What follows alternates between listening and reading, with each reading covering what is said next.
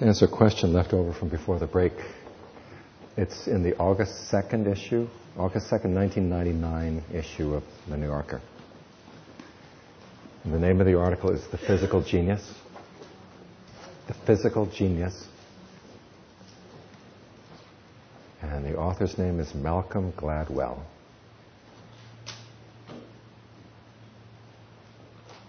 So, if you'd like to look that up. It's a nice article. Okay, this last section is going to be devoted to using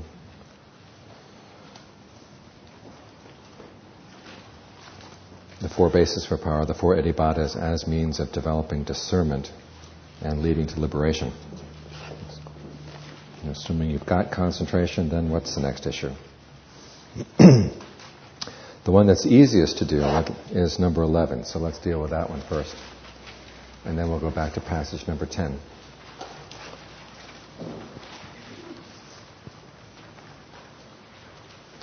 Okay, then Venerable Anuruddha went to where Venerable Sariputta was staying and on arrival greeted him courteously. After an exchange of friendly greetings and courtesies, he sat to one side. As he was sitting there, he said to Venerable Sariputta, "By means of the divine eye, purified and surpassing the human, I see the thousandfold cosmos. My persistence is aroused and unsluggish. My mindfulness is established and unshaken. My body is calm and unaroused. My mind is concentrated into singleness. And yet my mind is not released from the effluence through lack of clinging or sustenance." Okay, he's got a problem. Sariputta's response is, "My friend, when the thought occurs to you, by means of the divine eye, purified and passing the human, I see the thousandfold cosmos, that is related to your conceit. When the thought occurs to you, my persistence is aroused and unsluggish, my mindfulness established and unshaken, my body is calm and unperturbed, my mind is concentrated into singleness, that is related to your restlessness." In other words, you're obsessed with the fact that you're doing everything right and yet there's no response. Okay? When the thought occurs to you and yet my mind is not released from the effluence of lack of clinging, that is related to your anxiety. It would be well if, abandoning these three qualities, not attending to these three qualities, you directed your mind to the deathless property. Okay, what are the three qualities he's asking him to let go of? Conceit, restlessness, and anxiety. Okay, I've seen some people interpret this as saying, okay, stop doing those psychic powers. And that's not right. He's not criticizing the psychic powers, he's criticizing the mental defilements that can arise around them. Simply being proud of the fact that you can do this is conceit. You think about all the other things that you're doing right and that get you restless because you want to see the results. And then you're concerned that you're not getting awakening, that's anxiety. So when those thoughts arise, you drop them. So in this case, he's not saying you stop doing the powers. In fact, Anuruddha was famed after becoming an arahant as being the foremost in his ability to practice the divine eye. So he doesn't stop doing the practice, he watches out for the arising of conceit, restlessness, and anxiety around those powers.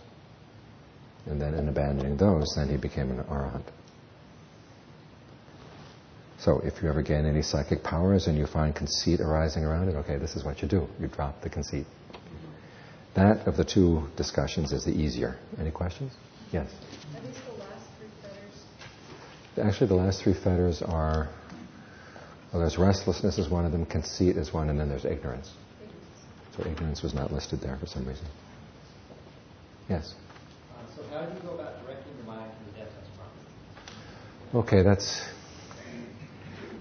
there's one description in the canon where the Buddha says, okay, once you've attained the state of jhana, and you really get into it, and we'll be discussing this in a minute, where you take pleasure, find satisfaction, settle, and indulge in that particular state of mind.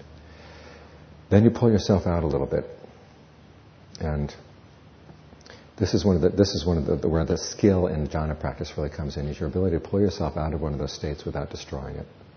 So you're not totally out or totally in, but you're sort of at the edge. And then you observe to see, okay, what's actually going on in here? And you begin to see that there are forms and feelings and perceptions and thought constructs and consciousness. They're all five khandhas. In each case, they're characterized, even in the state of jhana. There's inconstancy, there's stress, not self.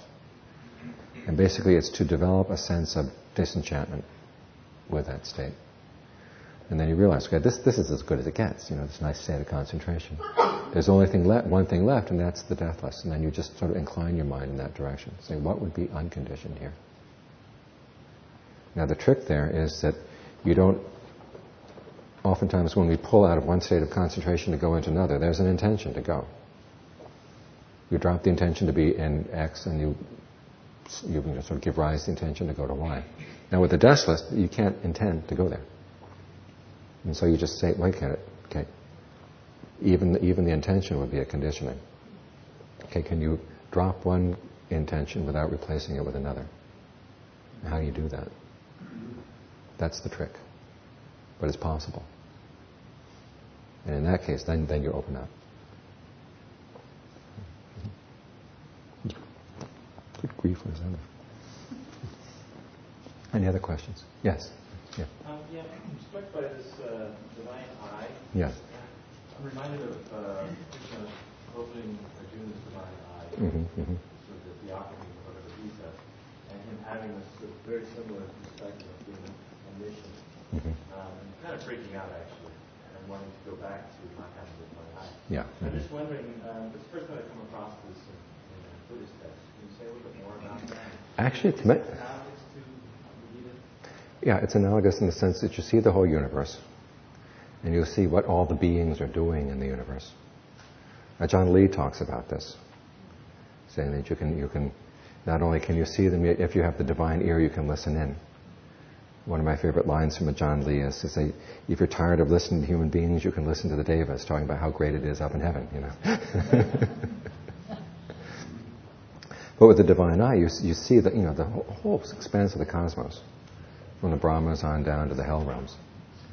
And if you don't get caught up on, hey, I can see this, it's a very sort of disenchanting kind of experience. I mean, seeing this whole realm, and it's just constantly, beings are leaving one realm and going to another one, and there's no real progress. It's just kind of a churning around and around and around. If you take that perception in the wisest way, it gives a sense of dispassion.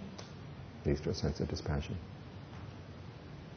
But there are quite a few discussions of this in the canon. It's just that, in the meditation circles in the States, as I said, the psychic powers are not emphasized. And so those passages tend to be dropped out.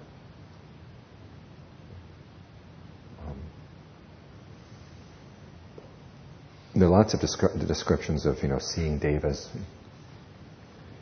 and seeing hell beings. In fact, sometimes in Thailand, if you go to Thailand and meditate and people ask you, what do you see? Either the expectation is that you see a deva or a hell being, or else you see the lottery number for the next time around.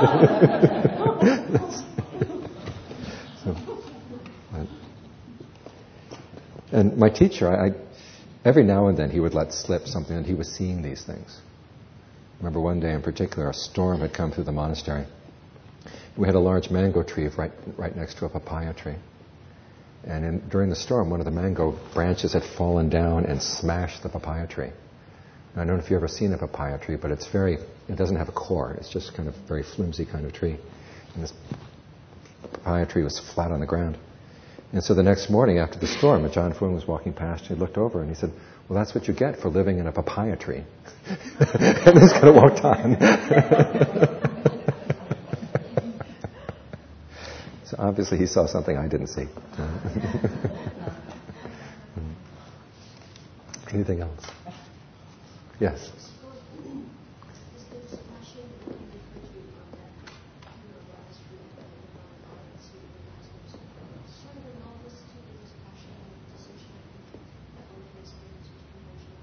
Right. Mm-hmm. It's just that some people need to see the big picture before they get disenchanted.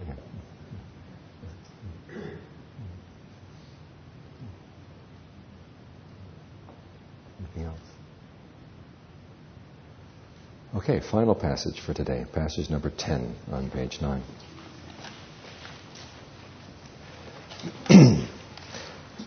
Now this passage doesn't mention the Iddhipada directly, but a lot of them are implied in the discussion. And while we go through it, I want you to notice that There's a parallel between this passage and the instructions to Rahula. Now remember in Rahula, lesson number 1, the importance of being honest about what's going on in your actions. Secondly, when you see that there's suffering or there's pain or there's harm that's being done, look for your action, what you're doing to cause it. If you see that you're doing something that's causing suffering, you drop it, you stop it. And so on the instructions to Rahula, it covers all levels of experience, physical action, verbal actions, and mental actions. In this particular sutta, the Buddha is talking to Ananda, and he's applying that particular approach specifically to meditation, specifically to the attainment of strong concentration. Okay, it starts. I've heard that on one occasion the Blessed One was staying at Sawati in the eastern monastery, the palace of Megara's mother. Now, Megara's mother is actually Megara's daughter. The story goes that Megara's daughter, her name was Visakha, became a disciple of the Buddha. She became a stream enterer, and then she taught the Dharma to her father. And from that point, her father was named Megara, and from that point on, she was called Megara's mother, because she was his Dharma teacher. Okay. Okay. Then the evening, Venerable Ananda, coming out of seclusion, approached the Blessed One, and on arrival, having bowed down, sat to one side. As he was sitting there, he said to the Blessed One, on one occasion when the Blessed One was staying among the Sakyans in a Sakyan town named Nagaraka, there, face to face with the Blessed One, I heard and learned this. I now often dwell in a dwelling of emptiness. Did I hear that correctly, learn it correctly, attend to it correctly, remember it correctly? And the Buddha says, yes, Ananda, you did. Okay. Now, as well as before, I often dwell in a dwelling of emptiness. Now we have to watch throughout this discussion what he means by emptiness, okay? Just as this palace of Megara's mother is empty of elephants, cattle, and mares, empty of gold and silver, empty of assemblies of women and men, and there's only this non-emptiness, the singleness based on the community of monks. Even so, Ananda, a monk not attending to the perception, or this is mental label of village, not attending to the perception of human being, attends to the singleness based on the perception of forest. His mind takes pleasure, finds satisfaction, settles, and indulges in its perception of forest. Now let's stop there for a minute. He's making a comparison with the fact that when you go to this palace, which actually looks like it's more of a wilderness or a forest, he says people are not there, communities, village issues are not there. There's another one. It's empty of elephants and cattle and mares and gold and silver. In the same way, when a meditator goes into the forest, you realize that once you take the forest as your object of perception, you just think forest, forest, forest, or wilderness, wilderness, wilderness. You begin to notice after a while that, okay, once you're focused on the wilderness, issues that would be related to perceptions of the villages you left, the people you left, all the issues that you left back in society, they're not there. It's just the forest that's actually there. In that particular mode of perception, it's just forest. So in this way, it's empty. It's empty of the disturbances that would come from other conflicting perceptions, or other perceptions that would grow out of the perception that you're focused on. So first you start with forest. This is one of the reasons why people go to meditate in the forest. You sit at your home, and what have you got? You've got your perception of home, home, home. And once it's your home, if this were my home, I'd be concerned about that fact that the paint doesn't look right over there. And the fact that the door opens to the bathroom back there and you can see straight into the bathroom. You start thinking of issues that you've got to take care of, things you're responsible for.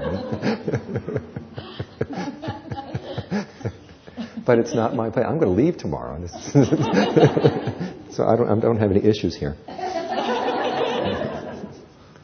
So this is why people go into the forest instead of meditating at home all the time, okay? Because once you're out in the forest, you realize that any perception you have related to the people you left behind, the issues you left behind, are totally coming out of your mind. They're not there innately in the forest. Whereas, that's an issue innately right there on that wall right there. That's going to be taken care of, That's the way the mind works. And you notice this, when people go out into the wilderness, many of them do take their issues with them. The last time I discussed this sutta in public, I was at the DPP. Those of you who were there, could you abide with my story for a minute? I was in Zion National Park one time climbing Angel's Landing. And it was a hot day, and I don't know if you know about us monks, but when we go hiking, we wear flip-flops. And you get up on the slick rock on the way to Angel's Landing, and it's a 1,500-foot drop down to the canyon. And you're wearing flip-flops. After a while, you decide these flip-flops are not very safe, so you go barefoot. So I took off my flip-flops, and then it was hot, so I took off my robe and tied it like a sash around my waist. And as we're going up the trail, we could hear someone coming down the other direction about 100 yards away, talking very loudly. And even from 100 yards, it was very quick that we learned that they were working for a modeling and acting agency in Los Angeles, and they were talking shop. And I kept thinking, here we are in Zion Canyon, and you're filling Zion Canyon with shop talk. Instead of thinking about the wilderness or the beauty of the rock or anything, it was all about this actress and that model. The conclusion of the story was they came around the bend and they saw me. And they said, look, doesn't it feel like we're in Tibet? So one of them pulled out his camera and the other one said, oh, make sure you get his feet. See, he's got his bare feet there. Felt like I was in a zoo. So these are the perceptions people carry with them. However, you stay in the forest long enough, you begin to realize, okay, these perceptions are things you carry with them. They're totally arbitrary. You can drop them. And so all you're left is with that sense of wilderness, the sense of forest. Okay, now once you've got that perception, which is lacking all those other disturbances, as it says here, you take pleasure, find satisfaction, settle, and indulge in that perception. You just totally give yourself to that one perception. And you don't focus on any other perception. Just keep that in mind. This is wilderness. Okay, once you've settled in that, you pull back a little bit and discern. Okay, this is what you discern. Whatever disturbances that would exist based on the perception of village are not present. Whatever disturbances that would exist based on the perception of human being are not present. There's only this modicum of disturbance, the singleness based on the perception of forest. He discerns that this mode of perception is empty of the perception of village. This mode of perception is empty of the perception of human being. There's only this non-emptiness, the singleness based on the perception of forest. Thus he regards it as empty of whatever is not there, and whatever remains he discerns as present. There is this. And so this, his entry into emptiness, accords with actuality, is undistorted in meaning and pure. Okay, there's an awful lot in that paragraph to discuss. Okay, notice what he's talking. The emptiness and lack of emptiness is questions of lack of disturbance and disturbance. Okay, there's a disturbance present, and then there's this lack of disturbance, which is the emptiness in this case. Now, this is not nirvana. It's just, we're talking about a mode of perception. The word mode of perception in Pali is sanyagata. If you know Pali, if you know a little bit about Pali, sanya is perception. Sanyagata, it's a sanya plus a G-A-T-A. Means pretty much a perception that you have fixed on, that you've focused on, you've taken as your stance. You've settled on that one perception. And you'll see this more clearly as we go through the more refined levels. And then secondly, as you step back, what makes this perception of emptiness accurate as you alight on the emptiness that caused that is just observing what's there and what's not. And it's accurate in that you perceive what's there, you know what's there, and you also know what's not. You're not denying anything there, and you're not adding anything to what is already there. Okay. And this is where the element of truthfulness comes in. You're not denying things. Many times when you get into a state of concentration, there's a huge blind spot around your object. Because you're trying to focus so intently on that one object, you begin to deny the existence of other things. But this, when you begin to pull back a little bit, you have to be very clear, okay, what disturbance is there and what disturbance is not? And you notice that the only disturbance that remains is the singleness based on your perception. Well, who's doing the perception? You're the one doing the perception. So the next step, of course, would be to drop that perception. Just as the Buddha told Rahula earlier. Okay, if you see that you're doing something that's causing, in Rahula's case, it would be harm or pain, you drop that. Here, on the more subtle level in concentration practice, is simply a disturbance. You see that you're causing the disturbance, so you drop that disturbance. And that's what moves you to the next level of concentration. Are there any questions on that? Yes? I guess I wonder a little bit.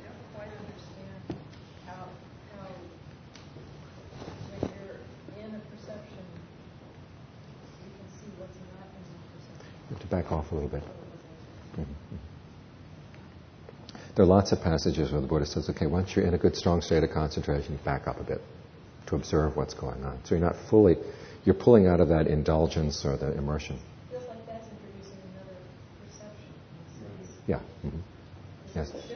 It's a shift of perception because you've got the emptiness of your motor perception, and then there's this thing they call alighting on perception, alighting on emptiness. And that's the next step back. So you shift to look at what's there. Right. And so that's developing your powers of discrimination. All these elements are here. Just to get into that one perception, there has to be the desire to take pleasure, find satisfaction, settle and indulge in the perception. Okay, you've got your element of desire. Just to settle in there. And persistence means you stay with it. And then as you pull back, then you examine what's there and what's not there. And this is the intentness and the discrimination. Yes? Wouldn't it break your concentration to make the determination to pull back to look? If you're not skillful enough, it will. And this is one of the skills in concentration, is being able to pull back a little bit and yet not destroy the concentration. So, in actual execution, what would that feel like? How would you tell yourself to pull back? It depends on where you feel you are in relationship to the object. What you're trying to do is create a little bit of distance. Or observe the observer. Now in Thai, my teacher used to say, lift the mind a little bit above the object. So you're not so thoroughly immersed in it, just a little bit above. I can sort of feel it when you're up there looking, but if the point of making the decision to pull back is where I present further. And it seems to me that the concentration is really being interrupted. It's just a slightest interruption. Yeah.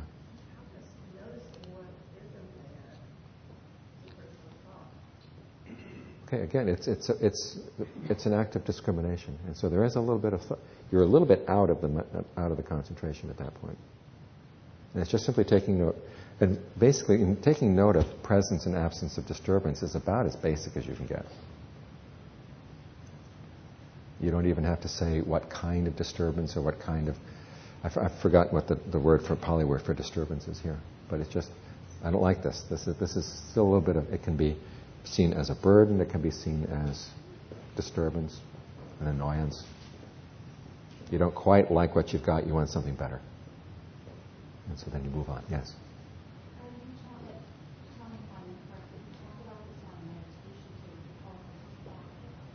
Yeah. Mm-hmm.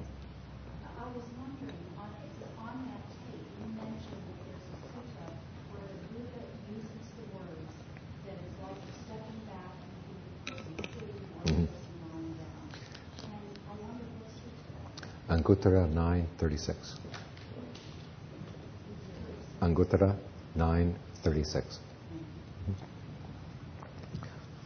Put another plug for Handful of Leaves. It's in volume 3.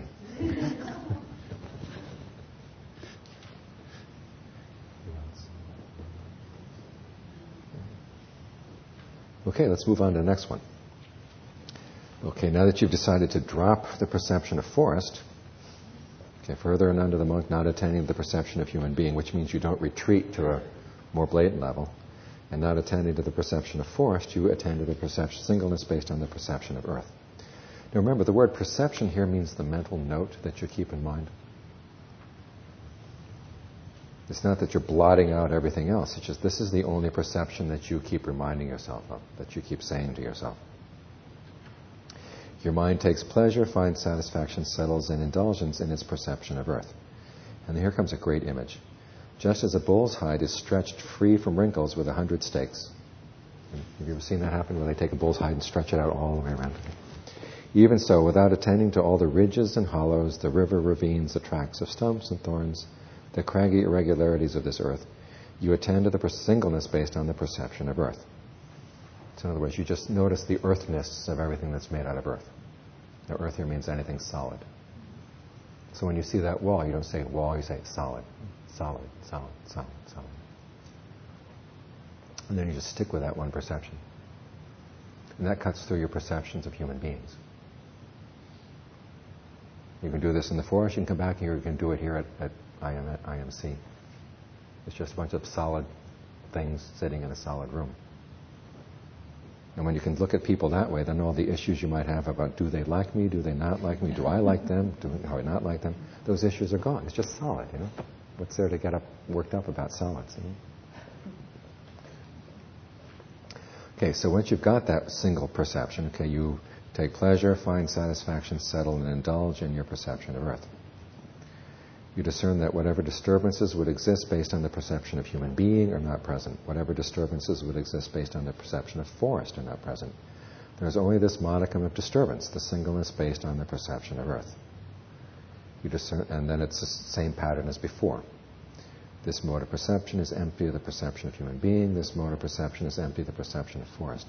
This passage, by the way, if you chant it in Pali, is a really neat rhythmic passage. Sunya Miran Sanya Gatang. It's kind of cool. Okay. There's only this non-emptiness, the singleness based on the perception of earth. Thus you regard it as empty of whatever is not there. Whatever remains you discern is present. There is this. That's the only note you have to make. It's not much more of a verbal note than that. Just there's this. So you're not analyzing it too much. It's just presence or absence of disturbance. And so this, your empty into emptiness, accords with actuality, is undistorted in meaning and pure. Now you begin to see the pattern, right? That you notice a particular perception, keep it single, indulge in that singleness, and then comes a point where you can observe it. What's present there, what's absent there.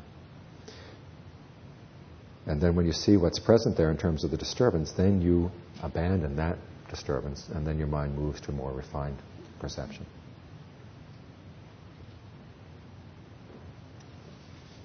Questions based on that? If you don't like earth, you can do this with breath. Think of breath energy permeating everything.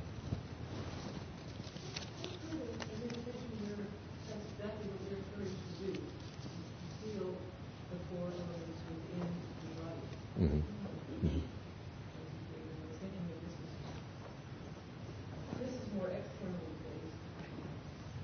Yeah. Well, your own body, in that perception, your own body would be earth as well. Yeah. Mm-hmm.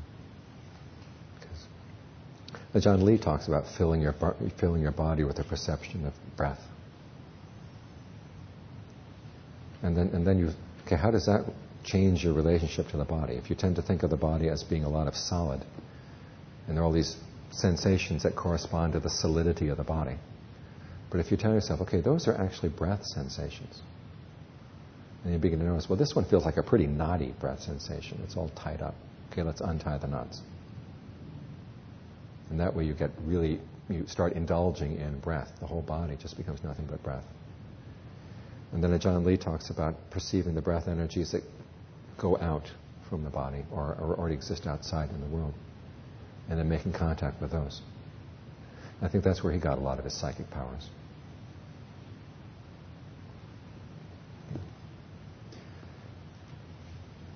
Anything else? Okay, then takes the same process through the infinitude of space. Did we get space? Did we do space? Oh, we haven't done space. I'm sorry. Okay, you drop earth and then you move to space as your perception. Now, in the sense of practicing concentration practice, you get to the point where the breath gets still. Everything gets still. And as your body gets still in that way, you don't have to breathe in and out anymore. Your sense of the boundary of the body disappears. And your body feels more and more like just a mist of sensations. And if you want to, you can focus on the sensations, or you can focus on the space in between. When you focus on the space in between, you feel there's no boundary. And so it just spreads out. Your awareness of space spreads out in all directions. And then you take that perception of space, and you can move around in that for a while. You indulge in just that sense of space, space, space.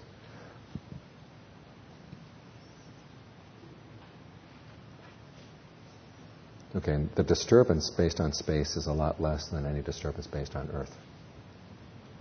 It's a more singular kind of quality than earthness. So you see the pattern here that follows the pattern that was taught to Rahula. You look for any presence of disturbance, which would correspond to any presence of harm or suffering. You see that you're doing it, and so you drop the action. So you stop doing that. And this will move you, if your mind is properly concentrated, this will move you to a deeper level. And then you step back and you observe that. It's this ability to step back and observe, as with Rahula. Not just to be in the intention, but also to observe the intention, observe the act, observe the results of your action. Okay, we're developing this sense of observer who's watching all this through the development of those the four bases of success. There's the desire for less stress, less disturbance. Okay, there's the persistence in sticking with the perception. There's the intentness in actually sticking with it and then observing it, and then the discrimination, realizing, okay, this is the disturbance right here, as opposed to the emptiness that surrounds it. And that's what enables you to go on to less and less and less stressful forms of meditation. Yes? What is the space in between you're talking about that there's no boundaries or sort of a sensory field, or you concentrate on the sensory field or the space in between? Okay, the space in between. The sensory field is actually, if you look at it very carefully, it's like these little dots of sensation. And between the dots is space. It's kind of like connect the dots, only you don't connect the dots. Disconnect the dots. So it's the same pattern that takes you all the way through the different levels of concentration. Infinitude of consciousness, nothingness, neither perception or non-perception. Okay. Attending to the perception, so not attending to the perception of the dimension of nothingness, not attending to the perception of the dimension of neither perception or non-perception. You attend to the singleness based on the themeless concentration of awareness. Okay, this themeless concentration of awareness is one in which there is no mental perception, or no mental label that labels it. It just seems to be awareness, aware of awareness, with no verbal note that goes along with it.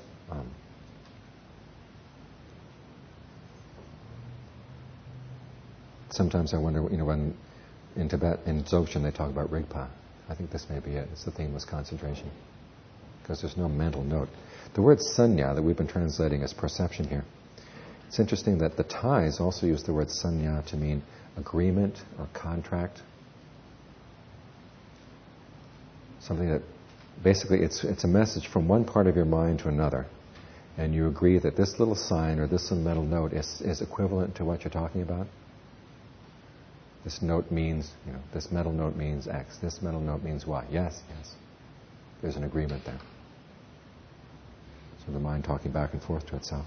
But there finally comes a point where the concentration is so much focused on the awareness itself that you don't need to have a theme or don't need to have a sign by which you communicate from one part of the brain to another. You're just there with that themeless concentration of awareness.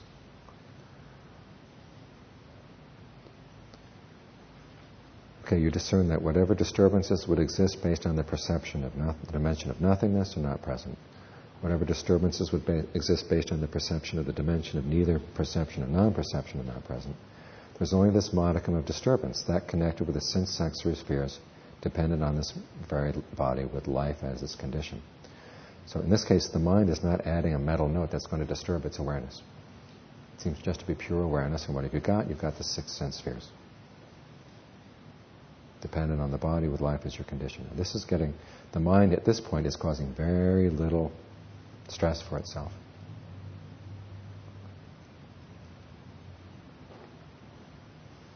And then you back off a little bit to observe, okay, what's present and what's absent. Now, that moment of backing off, you're not totally in the themeless concentration. Right? You've backed off to observe.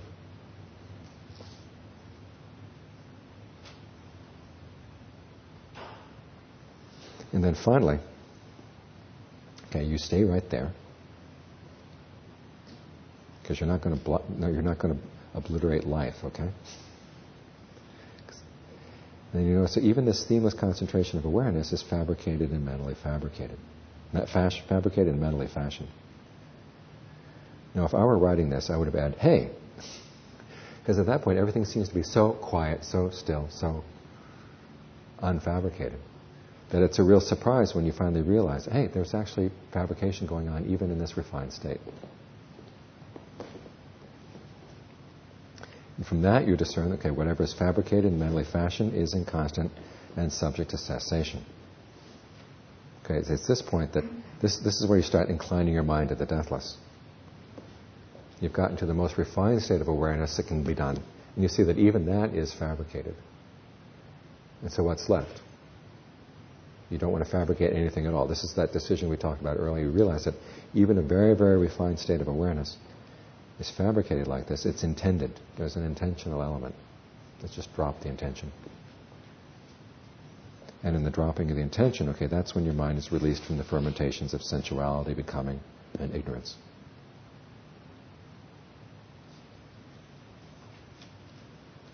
And it's at this point, okay, now your mode of perception is empty of those fermentations. It's not just empty of a disturbance, it's empty of any potential for it disturbing the mind. I said earlier, the word fermentation here is asava, A-S-A-V-A. Different ways of translating effluent, something that flows out of the mind. Another way, something that bubbles up in the mind, that's where the fermentation translation comes in. Either way, it's the potential for defilement to arise in the mind. And through cutting through the process of fabrication to the point where there is no fabrication at all in the mind, okay, then that cuts through the possibility of the fermentations coming up again. And that's release. And then finally he says, okay, whatever remains you discern as present. There is this. And so this, your entry into emptiness, accords with actuality, is undistorted in meaning, pure, superior, and unsurpassed. Okay, this is as far as emptiness goes, free from defilement.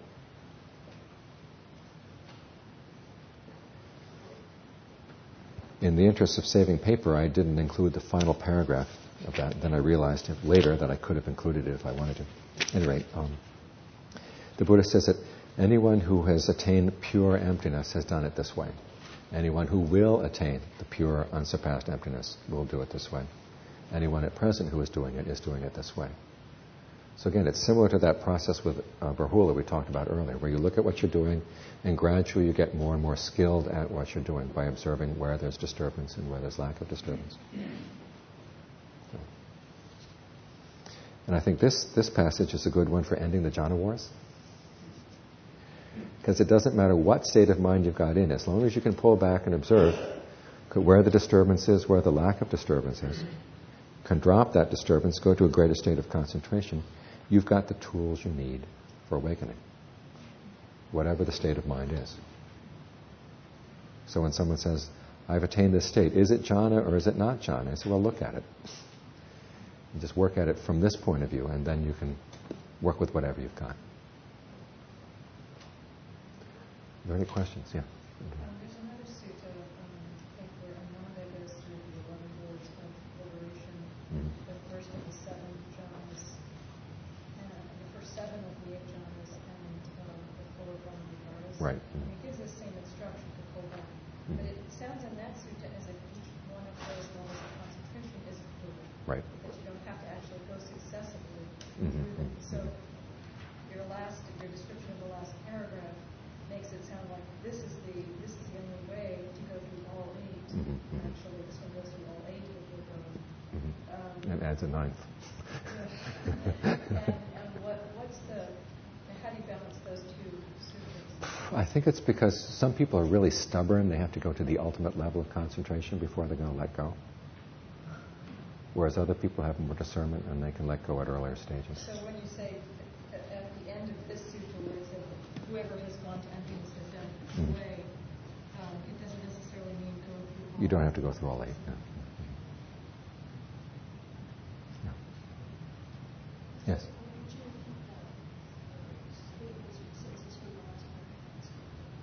The one says, all those who have attained the superior, unsurpassed, pure emptiness have done it this way. in the past. All those who in the future will do it, they'll do it this way. And all those in the present. I think he's, instead of referring to all the levels of concentration, he's referring more to the process, this process of stepping back and observing what's present, what's absent in terms of disturbance, lack of disturbance, and then letting go. You could do it at any one of these moments. Right. What's interesting is, again, he talks about this emptiness being pure. You remember when he was talking to Rahula, he was talking about attaining purity of your mental acts through this process of sort of looking at what you're doing, seeing the results, and then adjusting so that you cause less and less and less suffering. So this takes the purity to a different level entirely. Question? I'm not familiar with the jhanas. Are there any good books touch on this? Yeah, they're explained in Wings to Awakening. Yeah. Mm-hmm. Yes. How do these differ from the jhanas? These? Yeah. He starts out with earth and then jumps straight to space. But then you're going through the formless jhanas. Yeah. And then this themeless concentration of awareness is something that's not mentioned in the usual lineup. But again, he's warning you that even when you get to this awareness, it seems so bright and so calm and so undisturbed. You have to check and see whether it's fashioned or not. There's a great passage in Ajahn Mahabua where his mind gets to the state where there's no images coming up in his mind at all. Themeless concentration of awareness. It's just this bright awareness. Everywhere he looks, it seems like solid things are no longer solid. It's the awareness permeates everything. And at first he thought, hey, this must be it. But then he checks to see, okay, is there... And then he began to see that there was still a little bit of inconstancy, a little bit of stress, a little bit of fabrication going on in there. And so wherever he found that, he was just going to stop it. And finally that state of awareness was basically taken apart. And then there was the awareness of awakening that replaced it. Which it sounds like, it sounds pretty similar, but he said it was as different as night and day. Because even this is fabricated. Whereas once you end all fabrication in the mind, then whatever takes its place. He says, once you've gone to that, the unfabricated, you look back at this, and excuse me, he said, this is a pile of shit. And for us, it's, when am I ever going to get that refined in my concentration? He says it's a pile of shit. But that's from his point of view. We haven't gotten there yet. Is there any likelihood that anybody could, the average lay practitioner could do this other than on a very long retreat? Either that or very dedicated practice, sort of day to day. It seems like anything day to day, like driving your car, not to mention turning on the radio or the news, gets your mind all spun up. So it's Well, learn not to turn on the news to spin up your mind. I did until recently. But and my teacher, he had some very, very dedicated lay students. And part of it is this practice of restraining the senses. Don't bring in anything that's going to disturb you unnecessarily. And then just go to movies or lectures or maybe even company. Coming here might be good for you. I don't know. But things that are helpful for you, pay attention to what's helpful for your practice and just blot out what's not. But the important point is, however far you get on the practice, it's better than not going anywhere. That you keep chipping away. And it's a basic instruction, the same instructions to Rahula. Notice what you're doing, where you're causing suffering. If you're causing suffering, stop. If you're not causing suffering, notice that too. This is what that perception of emptiness. Okay, notice what disturbance is present and what's empty of disturbance. Appreciate the emptiness as emptiness. Recognize the disturbance as disturbance, and then see what you're doing to cause it. And see if you can stop it. Just that much there as an instruction for being skillful will take you a long way. And it's in using these 4 bases for success that we talked about. One is the desire, just really keep at it, because you want to cause less and less and less suffering. And then the persistence, being intent on watching what you're doing, watching the results of what you're doing, being very careful about that. Discriminating in the sense of what's working, what's not working, and then if things are not working, use your powers of improvisation to come up with new ways. And all of those working together, that'll get you where you want to go. Another question? Yes? So one would start to do this kind of meditation after already having developed certain stability. Right, yeah. As he says, indulge in it for a while. Once you get a particular perception that you can stick with, he says, enjoy it, find pleasure in it, indulge in it. And then when you've been there long enough that you can begin to realize, it's like going into a bright room. When you first enter the room, it's so bright you can't see anything. But then after a while, your eyes begin to adjust. You begin to say, oh, even in here, there's this little bit of disturbance. Well, let's do something about it. And then you take that away. Because as you get more and more skillful, your idea of what works and what doesn't work also gets more and more refined. What seemed like a really good state of concentration last week, this week, is not enough. I want better. And that's not it's not bad-mouthing your concentration, it's just you become more sensitive. You realize there's more.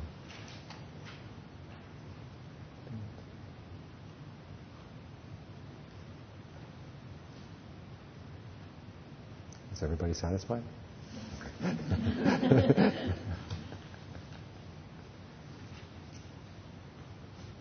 Yes.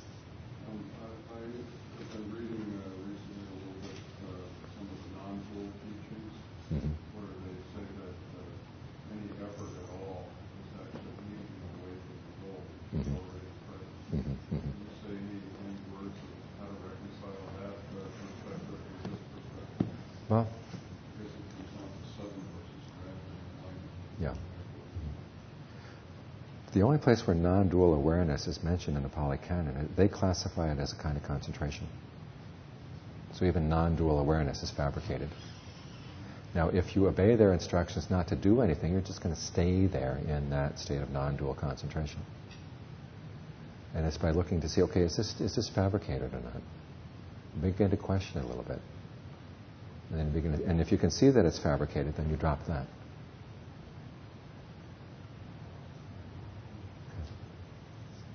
I mean, I don't trust anybody that tells you to stop doing things without examining things first. So I'd say, okay, if you can get that state of non-dual concentration, okay, look at it. Look at it long and hard. Indulge in it, enjoy it, and then look at it carefully. And if you see that there's any fabrication in there, okay, then you realize there's more work to be done. Part of this comes from the idea that you cannot use conditioning to get to the unconditioned. And I wrote obscures the unconditioned. Yeah. Well, the whole point of the Buddhist teachings was that you can use the conditioned as a path that gets you there. We talked a little earlier about going to New York City. I mean, the road to New York City doesn't cause New York City. And going on the road to New York City doesn't cause New York City. But you follow the road and you get there. And as for the sort of the technical aspect of causality, there's a book out there, Karma of Questions. And there's an article called Samsara Divided by Zero. And it talks about precisely this point. Okay, fine. And my brain is too burned out right now to go over the argument. But this is your protection no matter what state you get into in concentration. Get so you know it, settle into it, and then ask yourself, okay, is it fabricated? Is there any disturbance in here? Because ultimately you can't go by anybody else's teachings at that point. Because it's an issue between you and yourself. And if you've developed that quality of honesty that we started with Rahula, and maintain that honesty all the way through your concentration, that's your protection against getting stuck in less than the ultimate. So, yes? Maybe you mentioned that the six sense spheres, when you get really concentrated, things kind of close down. And but he says that they're still there. Maybe I'm misinterpreting it, but we still have this body, even, and that until if you're an arhat, then you die. Then you drop it. Then you leave it. No, but you're always going to have the six senses. As long as you're alive, yeah. Yeah. Now, the thing, at the moment of awakening, there's no experience of the six sense spheres. They cease at that point. But then they start up again through the force of past karma. So that's what he's referring to. Right. Because you notice he goes through the experience of release, and then he reflects after the release is done. After the experience of release is past, then he reflects. Okay, what's left now? As a result of the release, the effluents, the fermentations are gone. Yes.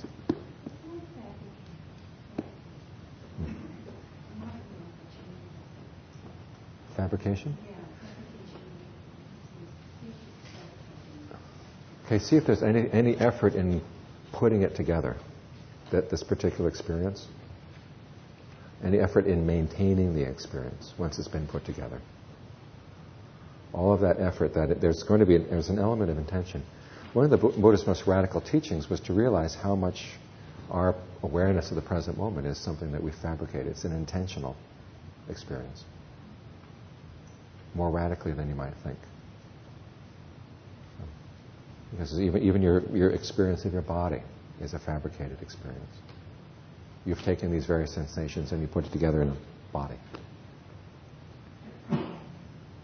And the same with feelings, perceptions, thought constructs, and consciousness. There's an element of fabrication in all of those. There's an element of intention in all of those. So you have to look and see this experience that you're having. Is there an intentional element that's keeping it going, that's brought it into being, that's maintaining it? Well, you tend to identify with the fabricator. Then sometimes you tend to identify with the observer. You've fabricated an observer. But don't take that one apart quite yet, okay? Keep that one going. Yes? Is what you're describing now what you call the moods of awakening, these three different directions? Mm-hmm. So could you say something about the transition from phase 1 to phase 2? Okay, phase 1 is just learning how to do the meditation. Phase 2 is developing skill. Once you've been able to get the mind to settle down, then there's the issue, can you bring it back? And it's through this process of skill building that we've been describing all day that you begin to see that there are patterns that help bring the mind, settle it down. Then you notice there are certain things, if you do them, it's going to take the mind off, so you stop doing them.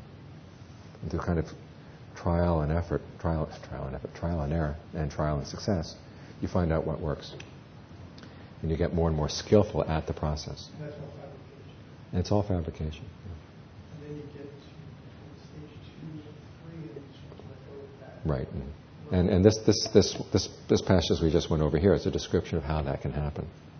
That you begin to notice, okay, even in this really refined state, there is an element of fabrication, there's an element of disturbance. Let's drop that. And as Andrea pointed out, sometimes some people go from the first jhana right into awakening with that insight. Other people just have to go to more and more and more refined stages of concentration until they're up against the wall. And at that point, the only thing that can happen when they drop it is awakening. You also made some remarks that we made in the commentary that there's sort of a misunderstanding with many Westerners that you can sort of just drop everything right from the get-go. Right. So you really have to learn how to use the process of fabrication and learning. Yeah. And you have to be very observant. And this is why they talk about how your alighting on emptiness is undistorted. That you see what's present and you see what's not present in terms of disturbance and fabrication.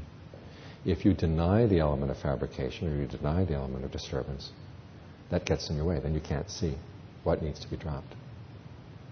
If you say, I'm just sitting here watching the breath, I'm not doing anything at all, you're still doing something, and you're blotting out what you're doing, so you can't see it. So it's best right from the very beginning to be honest. Okay, I am fashioning this. Since I am fashioning it, let's do it skillfully. Rather than pushing it off into that big blind spot in the back of my head. Yes?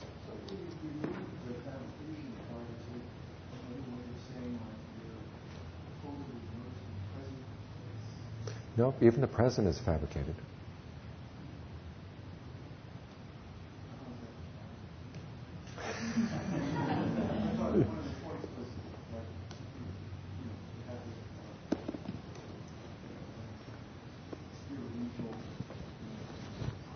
Mm-hmm. Yeah.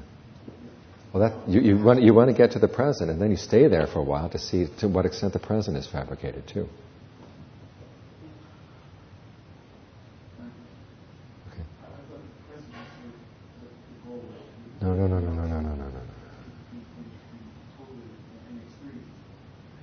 That's the path. You've got to be in the present moment to see what's happening. And again, even when you're in the present moment, it doesn't mean you don't think about the past and future, because you've got to reflect on the past and anticipate the future. There is an element there. You're aware of that. You're aware of that this is an activity going on. But still, even if it was just total present awareness, without any of that, there's still an element of fabrication. This themeless concentration of awareness is totally present. And yet after a while, once you've gotten used to it, you have to get there to see how fabricated it is. Yeah. So, yes. I wonder if you can help me understand the difference between concentration meditation and mindfulness meditation. It sounds like both elements are right. So what I'm getting is that there are these different levels of concentration that you're cultivating, Mm-hmm. and then it sounds to me like the point where you sort of back up and observe it, that's the mindfulness part. Mindfulness and discernment, yeah. And you can't have one without the other. Isn't the yoga tradition focuses mostly on concentration meditation and not so much on mindfulness? I don't know them well enough to. But in the Buddhist practice, the Buddha never creates a sharp distinction between mindfulness and concentration practice. The two go together. You practice in mindfulness in order to bring the mind to deeper concentration. Once the mind is in good concentration, your mindfulness gets sharper, which enables you to get more concentrated and you get more mindful. So the two go together. And some people ask, well, how concentrated should I get? And the answer is, as concentrated as you can get. As long as you're aware and mindful of what you're doing.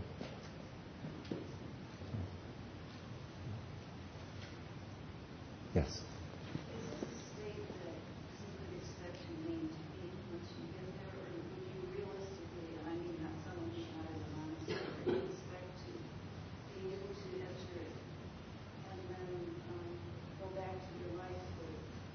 Carry it with you.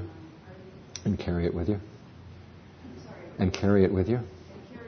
Well, what you're doing is, you may not be able to stay in such intense states of concentration, but notice when they talk about these formless states, they talk about them as dimensions. It's like a dimension of experience. And when you tune into that dimension, it's possible just to sort of be in touch with that dimension and not totally absorb, but know it's there. My teacher had a student who was whose husband ran a store, and it was a Chinese shop house kind of store. They lived in the store basically, and she was helping him to run the store. She had 7 kids, people coming in, going out of the store all day, all the issues with the kids and everything, and she'd been able to get to that state of consciousness, the infinitude of consciousness in her meditation, and she could be in touch with it all day long. It was kind of like that's where she lived. So if she can do it.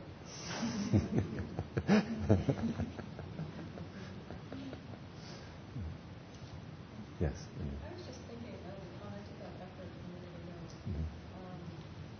If there's maybe a little bit of semantics there, confusing about what effort means, because sometimes I do have the sense in the meditation that letting go of effort is helpful. It's like a certain level of effort I see is disturbing, and letting go of that level of effort, it feels the mind settles. And then I notice there's still effort going on. It's kind of just dropping the level of effort successively. It feels like letting go of effort to me, but perhaps it's more letting go of this the formations or the fabrications.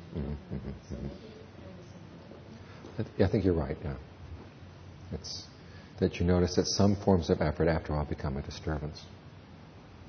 When they're not helpful. And remember we talked about practice as being seeing how to do things more efficiently? This is why you practice meditation. So you can get the mind concentrated with less effort and more discernment.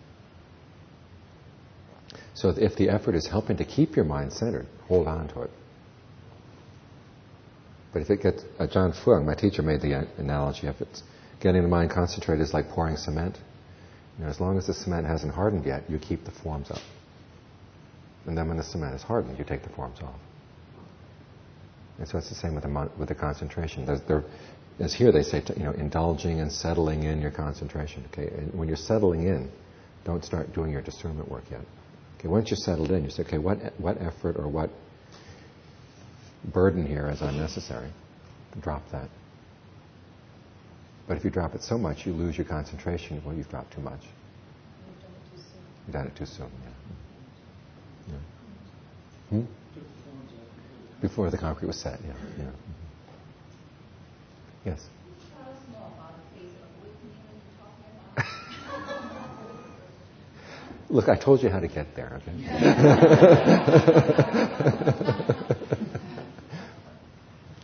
If I tell you what it looks like, then you'll go home and clone it. How easily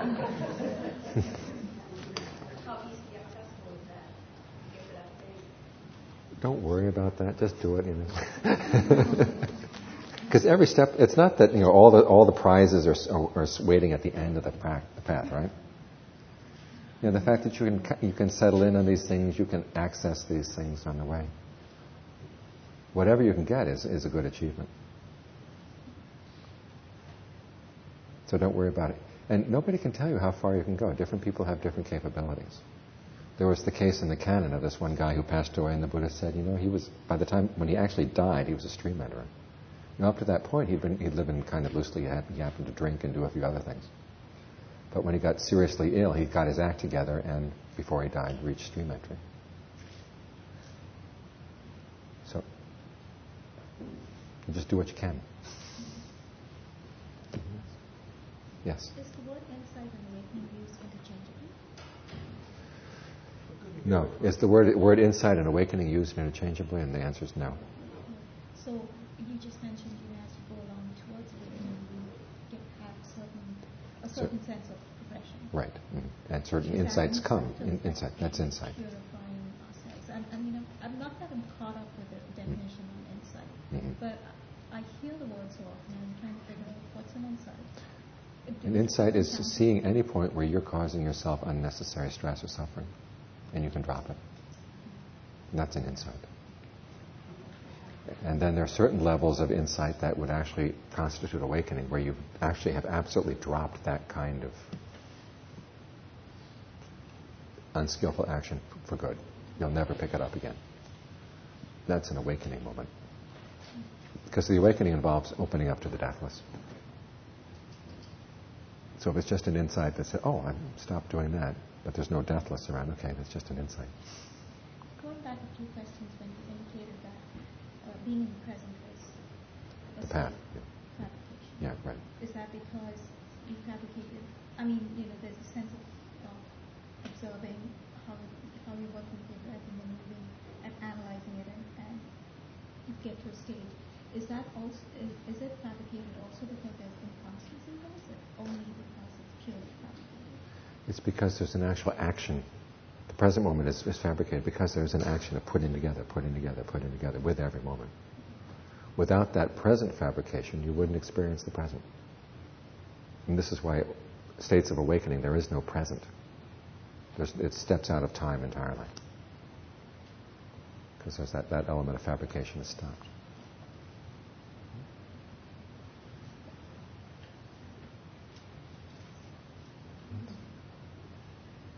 Yes. Gotta ask. Is your awake? Are you awake, or you drifted now? For an arahant, there's always contact with the deathless. Up to that point, there's an experience from which you withdraw, and you've got the memory. You know how you got there, and the fact that you know how you got there and how it happened, it gave you certain insights into what reality is like, because you had to take it apart to get there. But you know that it's there, but you're not in contact with it until you have your next awakening experience. As for arahants, they say they're constantly in touch. One of the last conversations I had with Ajahn Suwat, who was my second teacher, I don't know if you heard, In 1996, he had been in an automobile accident, suffered brain damage, lung damage, was paralyzed from the base of his spine on down. And he lived for another 6 years after that. Shortly before he died, I visited him. And he was telling me, he said, my brain is sending me all sorts of weird perceptions. And he stopped for a second. He said, but that thing I got with my meditation, it's never gone away. So I think that's a good note to end on. Okay, hope this has been helpful.